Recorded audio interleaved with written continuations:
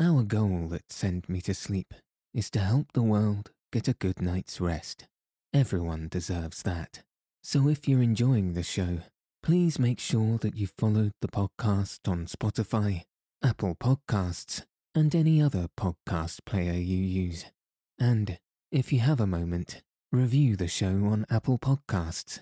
All of this helps the show reach new listeners. Thank you so much for your support. Welcome to Send Me to Sleep, the place to find a good night's rest. My name's Andrew. I'm here to calm your mind and help you relax into a peaceful night's sleep. Tonight, I'm going to be reading Book 5, Chapters 1 and 2 of The Black Arrow by Robert Louis Stevenson. In the last chapters, Shelton had escaped from the Abbey and encountered the man from whom he stole a ship. Tonight's story will see Shelton take up arms and battle for Shoreby. Tonight's story also has some themes of violence which some listeners may find unsettling. First, let's make sure we're ready to fall asleep. If you haven't already, find a nice place to get cozy, be it in a chair, in your bed, or elsewhere, and rest your body in whatever way feels most relaxed. Sitting up, laying down, eyes open or eyes closed. We all fall asleep in our own time and in our own way. So while you're on your path to sleep, all you'll need to do is follow the sound of my voice. And now, let your eyes fall heavy and your breath soften as we settle in for a peaceful night's sleep.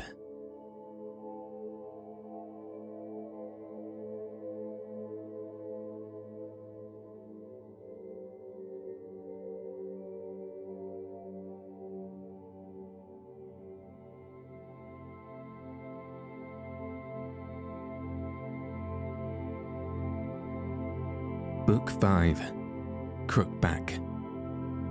Chapter 1, The Shrill Trumpet. Very early the next morning, before the first peep of the day, Dick arose, changed his garments, and armed himself once more like a gentleman, and set forth for Lawless's den in the forest. There, it will be remembered, he had left Lord Foxham's papers, and to get there and be back in time for the tryst with the young Duke of Gloucester could only be managed by an early start and the most vigorous walking. The frost was more rigorous than ever, the air windless and dry, and stinging to the nostril.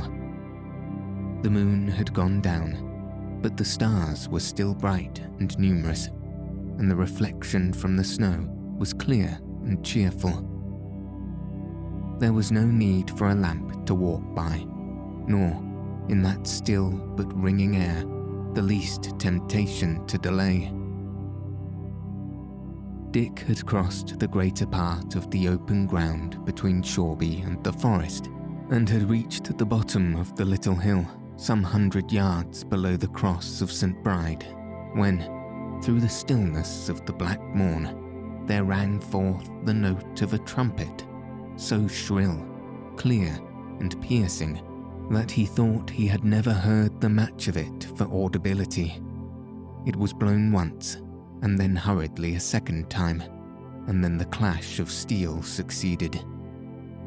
At this, young Shelton pricked his ears, and drawing his sword, ran forward up the hill. Presently, he came in sight of the cross, and was aware of a most fierce encounter raging on the road before it. There were 7 or 8 assailants, and but one to keep head against them, but so active and dexterous was this one, so desperately did he charge and scatter his opponents, so deftly keep his footing on the ice, that already, before Dick could intervene, he had slain one, wounded another, and kept the whole in check. Still, it was by a miracle that he continued his defence, and at any moment, any accident, the least slip of foot or error of hand, his life would be a forfeit. "Hold ye well, sir, here is help," cried Richard, and forgetting that he was alone, and that the cry was somewhat irregular. "To the arrow, to the arrow," he shouted, as he fell upon the rear of the assailants. These were stout fellows also, for they gave not an inch at this surprise, but faced about and fell with astonishing fury upon Dick. 4 against 1, the steel flashed about him in the starlight, the sparks flew fiercely. One of the men opposed to him fell. In the stir of the fight, he hardly knew why. Then he himself was struck across the head, and though the steel cap below his hood protected him, the blow beat him down upon one knee, with a brain whirling like a windmill sail. Meanwhile, the man whom he had come to rescue, instead of joining in the conflict, had, on the first sign of intervention, leapt aback and blown again, and yet more urgently and loudly, on that same shrill-voiced trumpet that began the alarm. Next moment, indeed, his foes were on him, and he was once more charging and fleeing and leaping and stabbing and dropping to his knee, and using indifferently sword and dagger, foot and hand, with the same unshaken courage and feverish energy and speed. But that ear-piercing summons had been heard at last. There was a muffled rushing in the snow, and in a good hour for Dick, who saw the sword points glitter already at his throat, there poured forth out of the wood upon both sides a disorderly torrent of mounted men at arms, each cased in iron, and with visor lowered, each bearing his lance in rest, or his sword bared and raised, and each carrying, so to speak, a passenger in the shape of an archer or page, who leaped one after another from their perches, and had presently doubled the array. The original assailants, seeing themselves outnumbered and surrounded, threw down their arms without a word. "Seize me these fellows," said the hero of the trumpet, and when his order had been obeyed, he drew near to Dick and looked him in the face. Dick, returning this scrutiny, was surprised to find in one who had displayed such strength, skill, and energy, a lad no older than himself, slightly deformed, with one shoulder higher than the other, and of a pale, painful, and distorted countenance. The eyes, however, were very clear and bold. "Sir," said this lad, "ye came in good time for me, and none too early." "My lord," returned Dick, with a faint sense that he was in the presence of a great personage, "ye are yourself so marvellous a good swordsman, that I believe ye had managed them single-handedly. Howbeit, it was certainly well for me that your men delayed no longer than they did." "How knew ye who I was?" demanded the stranger. "Even now, my lord," Dick answered, "I am ignorant of whom I speak with." "Is it so?" asked the other. "And yet ye threw yourself head first into this unequal battle?" "I saw one man valiantly contending against many," replied Dick, "and I had thought myself dishonoured not to bear him aid." A singular sneer played about the young nobleman's mouth, and he made answer, "These are very brave words, but to the more essential. Are ye Lancaster or York?" "My lord, I make no secret. I am clear for York," Dick answered. "By the mass," replied the other, "it is well for you." And so saying, he turned towards one of his followers. "Let me see," he continued in the same sneering and cruel tones. "Let me see a clean end of these brave gentlemen. Truss me them up."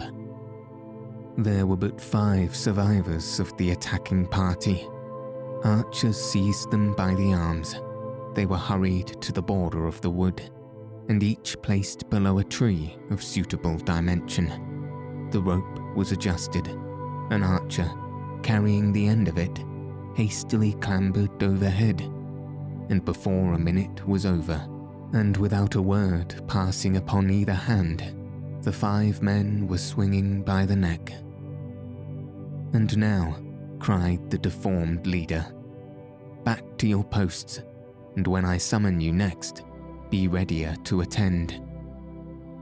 "My Lord Duke," said one man, "beseech you, tarry not here alone. Keep but a handful of lances at your hand." "Fellow," said the Duke, "I have forborne to chide you for your slowness. Cross me not, therefore. I trust my hand and arm, for all that I be crooked.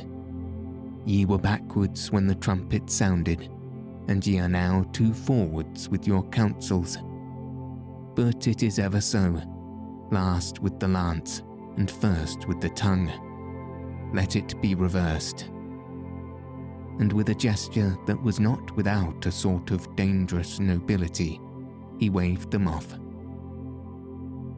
The footmen climbed again to their seats behind the men-at-arms, and the whole party moved slowly away and disappeared in 20 different directions under the cover of the forest.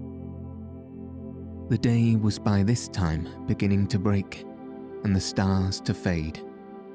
The first grey glimmer of dawn shone upon the countenance of the 2 young men, who now turned once more to face each other. "Here," said the Duke, "ye have seen my vengeance, which is, like my blade, both sharp and ready. But I would not have you, for all Christendom, suppose me thankless, you that came to my aid with a good sword and a better courage, unless that ye recoil from my misshapeness. Come to my heart." And so saying, the young leader held out his arms for an embrace. In the bottom of his heart, Dick already entertained a great terror and some hatred for the man whom he had rescued.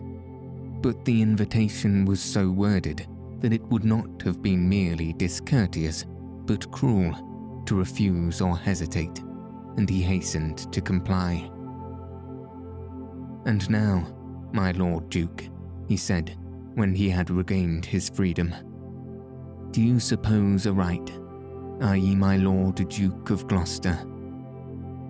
"I am Richard of Gloucester," returned the other. "And you, how call they you?"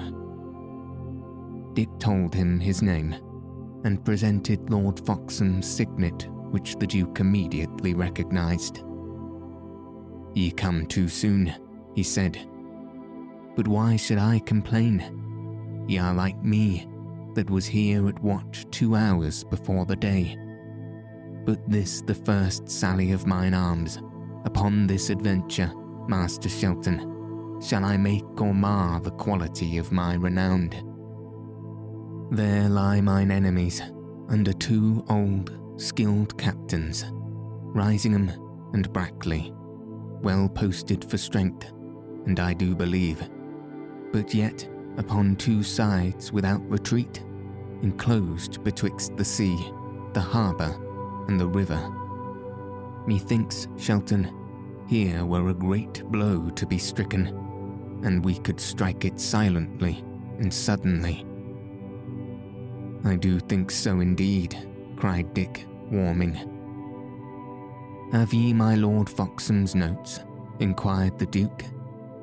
And then Dick, having explained how he was without them for the moment, made himself bold to offer the information ever jot as good, of his own knowledge. And for mine own part, my Lord Duke, he added, an ye had men enough, I would fall on even at this present. For, look ye, at the peep of day the watches of the night are over, but by day they keep neither watch nor ward, only scour the outskirts with horsemen. Now then, when the night watch is already unarmed, and the rest are at their morning cup, now were the time to break them. How many do ye count? Asked Gloucester. They number not 2,000, Dick replied. I have 700 in the woods behind us, said the Duke. 700 follow from Ketley, and will be here anon. Behind these, and further, are 400 more, and my Lord Foxham hath 500 half a day from here, at Hollywood. Shall we attend their coming, or fall on? My lord, said Dick, when ye hanged these 5 poor rogues, ye did decide the question. Churls although they were, in these uneasy times, they will be lacked and looked for, and the alarm be given. Therefore, my lord, if ye do count on the advantage of surprise, ye have not, in my poor opinion, 1 whole hour in front of you. I do think so indeed, returned Crookback. Well, before an hour, ye shall be in the thick on't, winning spurs. A swift man to Hollywood, carrying Foxham's signet, another along the road to speed my laggards. Nay, Shelton, by the rood, it may be done. Therewith, he once more set his trumpet to his lips and blew. This time he was not long kept waiting. In a moment the open space about the cross was filled with horse and foot. Richard of Gloucester took his place upon the steps, and dispatched messenger after messenger to hasten the concentration of the 700 men that lay hidden in the immediate neighbourhood among the woods, and before a quarter of an hour had passed, all his dispositions being taken, he put himself at their head and began to move down the hill towards Shoreby. His plan was simple. He was to seize a quarter of the town of Shoreby, lying on the right hand of the high road, and make his position good there in the narrow lanes until his reinforcements followed. If Lord Risingham chose to retreat, Richard would follow upon his rear and take him between 2 fires, or if he preferred to hold the town, he would be shut in a trap, there to be gradually overwhelmed by force of numbers. There was but one danger, but that was imminent and great.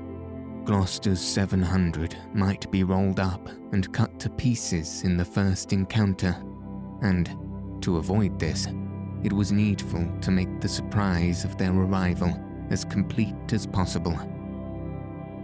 The footmen, therefore, were all once more taken up behind the riders, and Dick had the signal honour meted out to him of mounting behind Gloucester himself.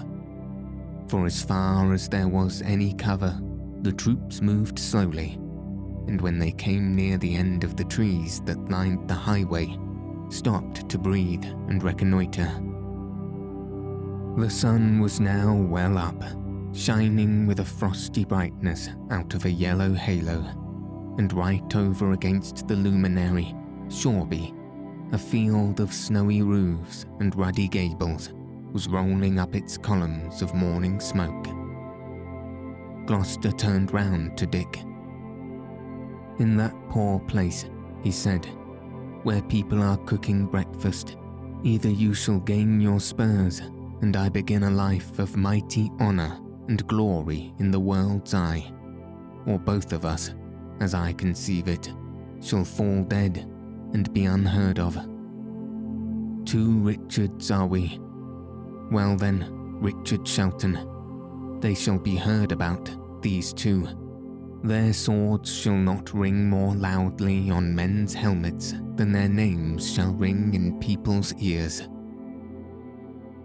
Dick was astonished at so great a hunger after fame, expressed with so great vehemence of voice and language, and he answered very sensibly and quietly that, for his part, he promised he would do his duty, and doubted not of victory if everyone did the like.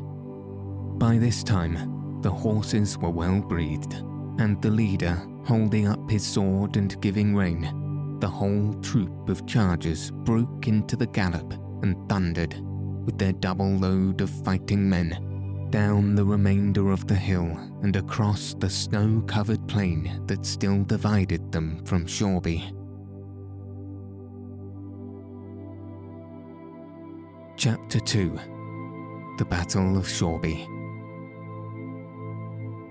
The whole distance to be crossed was not above 1/4 mile, but they had no sooner debouched beyond the cover of the trees than they were aware of people fleeing and screaming in the snowy meadows upon either hand.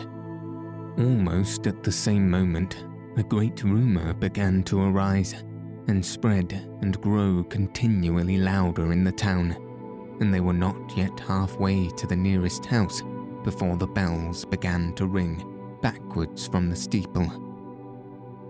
The young Duke ground his teeth together.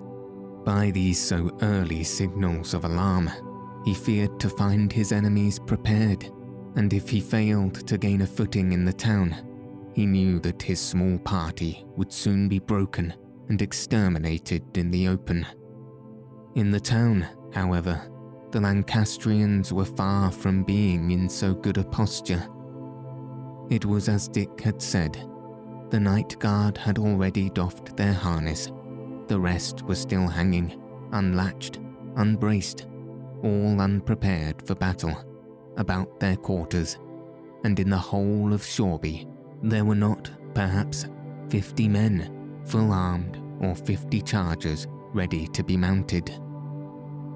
The beating of the bells, the terrifying summons of men who ran about the streets, crying and beating upon the doors, aroused in an incredibly short space at least 200 out of that 500. These got speedily to horse, and, the alarm still flying wild and contrary, galloped into different directions. Thus, it befell that, when Richard of Gloucester reached the first house of Shoreby, he was met in the mouth of the street by a mere handful of lances, who he swept before his onset as the storm chases the bark. 100 paces into the town, Dick Shelton touched the Duke's arm. The Duke, in answer, gathered his reins, pulled the shrill trumpet to his mouth, and blowing a concerted point, turned to the right hand out of the direct advance. Swerving like a single rider, his whole command turned after him, and, still at the full gallop of the chargers, swept up the narrow by-street. Only the last score of riders drew rein and faced about in the entrance. The footmen, whom they carried behind them, leapt at the same instant to the earth, and began, some to bend their bows, and others to break into and secure the houses upon either hand. Surprised at this sudden charge of direction, and daunted by the firm front of the rear guard, the few Lancastrians, after a momentary consultation, turned and rode farther into town to seek for reinforcements. The quarter of the town upon which, by the advice of Dick, Richard of Gloucester had now seized, consisted of 5 small streets of poor and ill-inhabited houses, occupying a very gentle eminence and lying open towards the back. The 5 streets being each secured by a good guard, the reserve would thus occupy the centre, out of shot, and yet ready to carry aid wherever it was needed. Such was the poorness of the neighbourhood, that none of the Lancastrian lords, and but few of their retainers, had been lodged therein, and the inhabitants, with one accord, deserted their houses and fled, squalling, along the streets or over garden walls. In the centre, where the 5 ways all met, a somewhat ill-favoured alehouse displayed the sign of the Chequers, and here the Duke of Gloucester chose his headquarters for the day. To Dick, he assigned the guard of one of the 5 streets. "Go," he said, "win your spurs, win glory for me, one Richard for another. I tell you, if I rise, ye shall rise by the same ladder. Go," he added, shaking him by the hand. But as soon as Dick was gone, he turned to a little shabby archer at his elbow.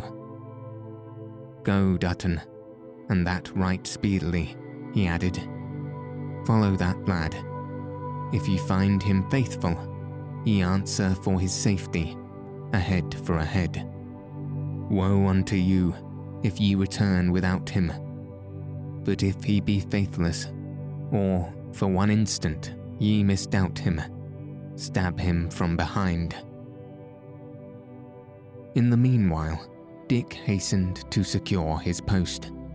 The street he had to guard was very narrow and closely lined with houses, which projected and overhung the roadway.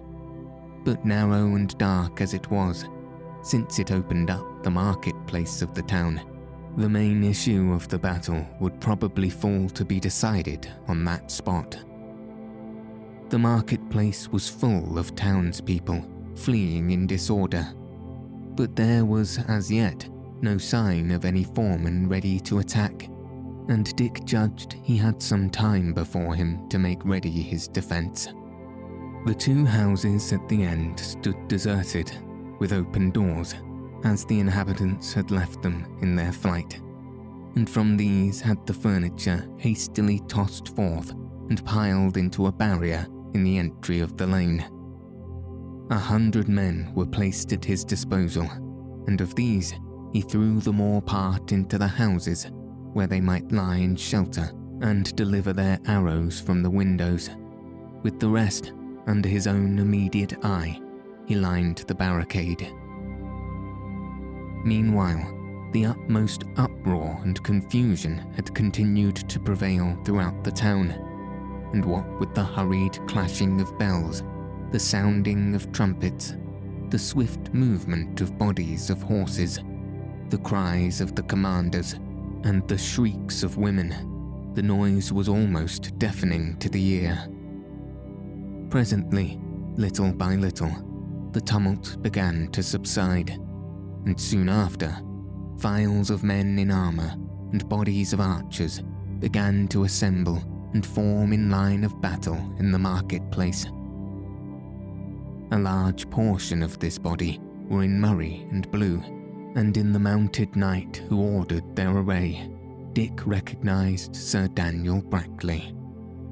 Then there befell a long pause, which was followed by the almost simultaneous sounding of 4 trumpets from 4 different quarters of the town.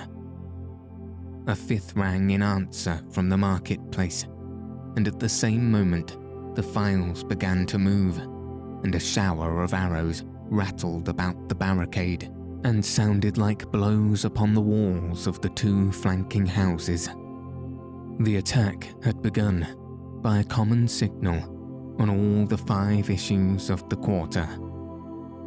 Gloucester was beleaguered upon every side, and Dick judged, if he would make good his post, he must rely entirely on the 100 men of his command.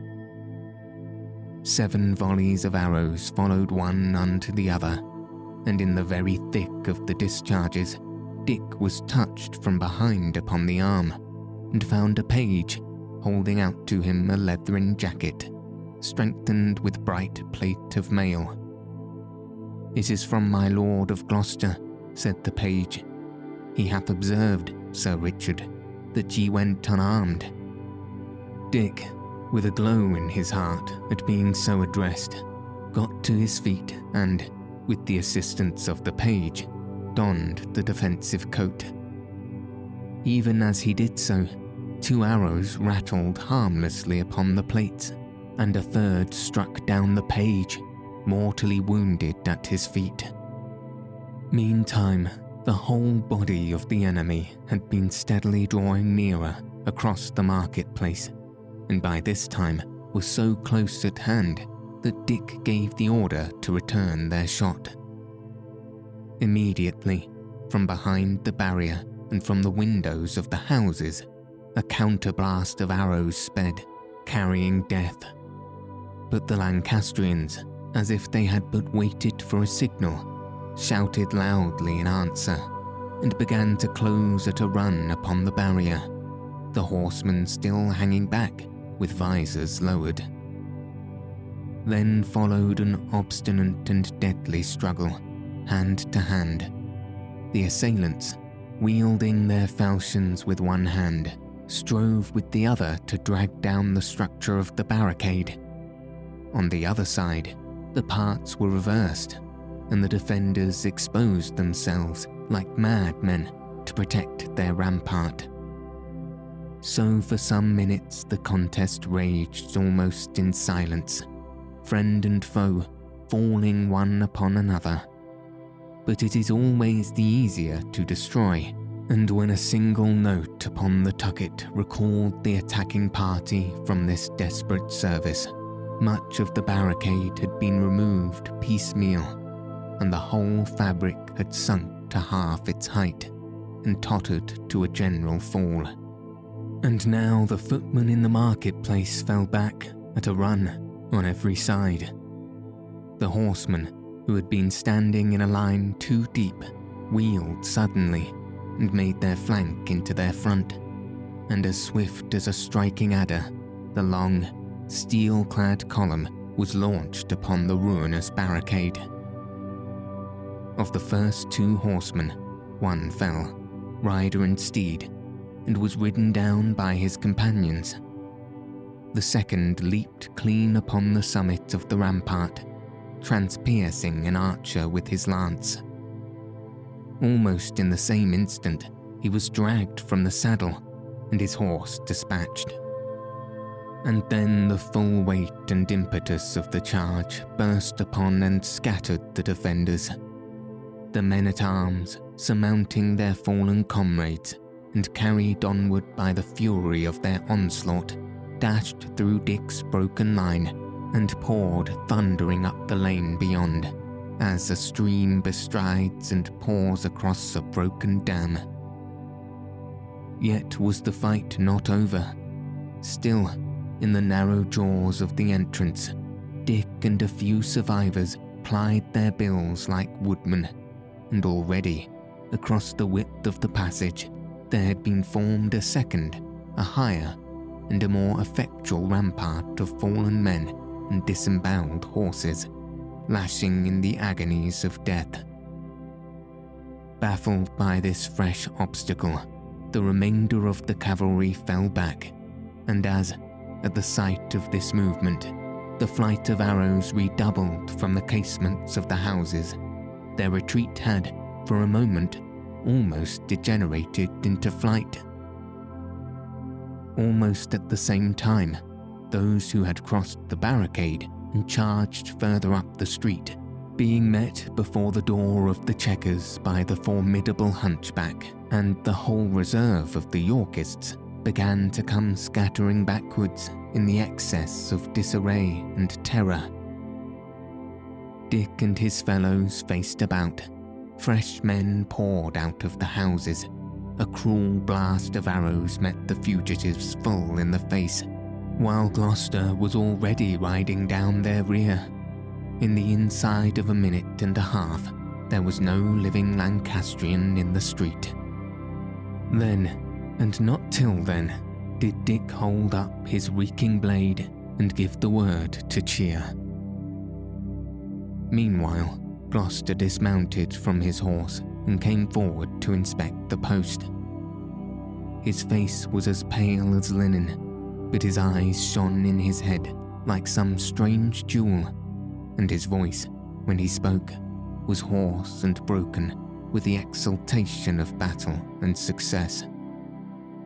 He looked at the rampart, which neither friend nor foe could now approach without precaution. So fiercely did the horses struggle in the throes of death, and at the sight of that great carnage, he smiled upon one side. "Dispatch these horses," he said. "They keep you from your vantage, Richard Shelton," he added. "Ye have pleased me. Kneel." The Lancastrians had already resumed their archery, and the shafts fell thick in the mouth of the street, but the Duke, minding them not at all, deliberately drew his sword and dubbed Richard a knight upon the spot. "And now, Sir Richard," he continued, "if that ye see Lord Risingham, send me an express upon the instant. Were it your last man, let me hear of it incontinently. I had rather venture the post than lose my stroke at him.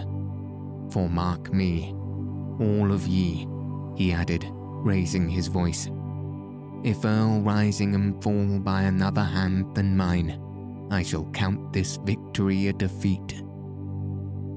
"My Lord Duke," said one of his attendants, "is your grace not weary of exposing his dear life unneedfully? Why tarry we here?" "Catesby," returned the Duke, "here is the battle, not elsewhere. The rest are but feigned onslaughts.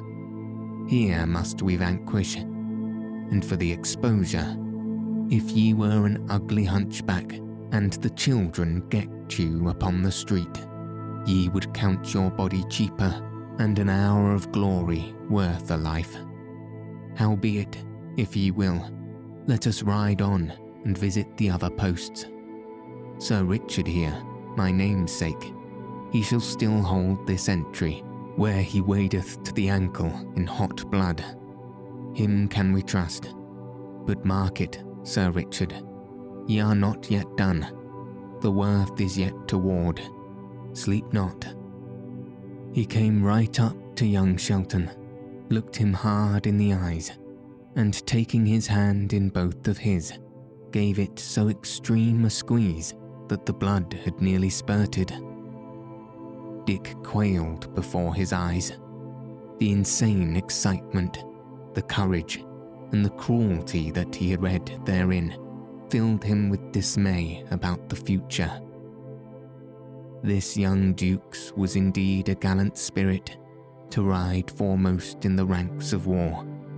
But after the battle, in the days of peace, and in the circle of his trusted friends, that mind, it was to be dreaded, would continue to bring forth the fruits of death.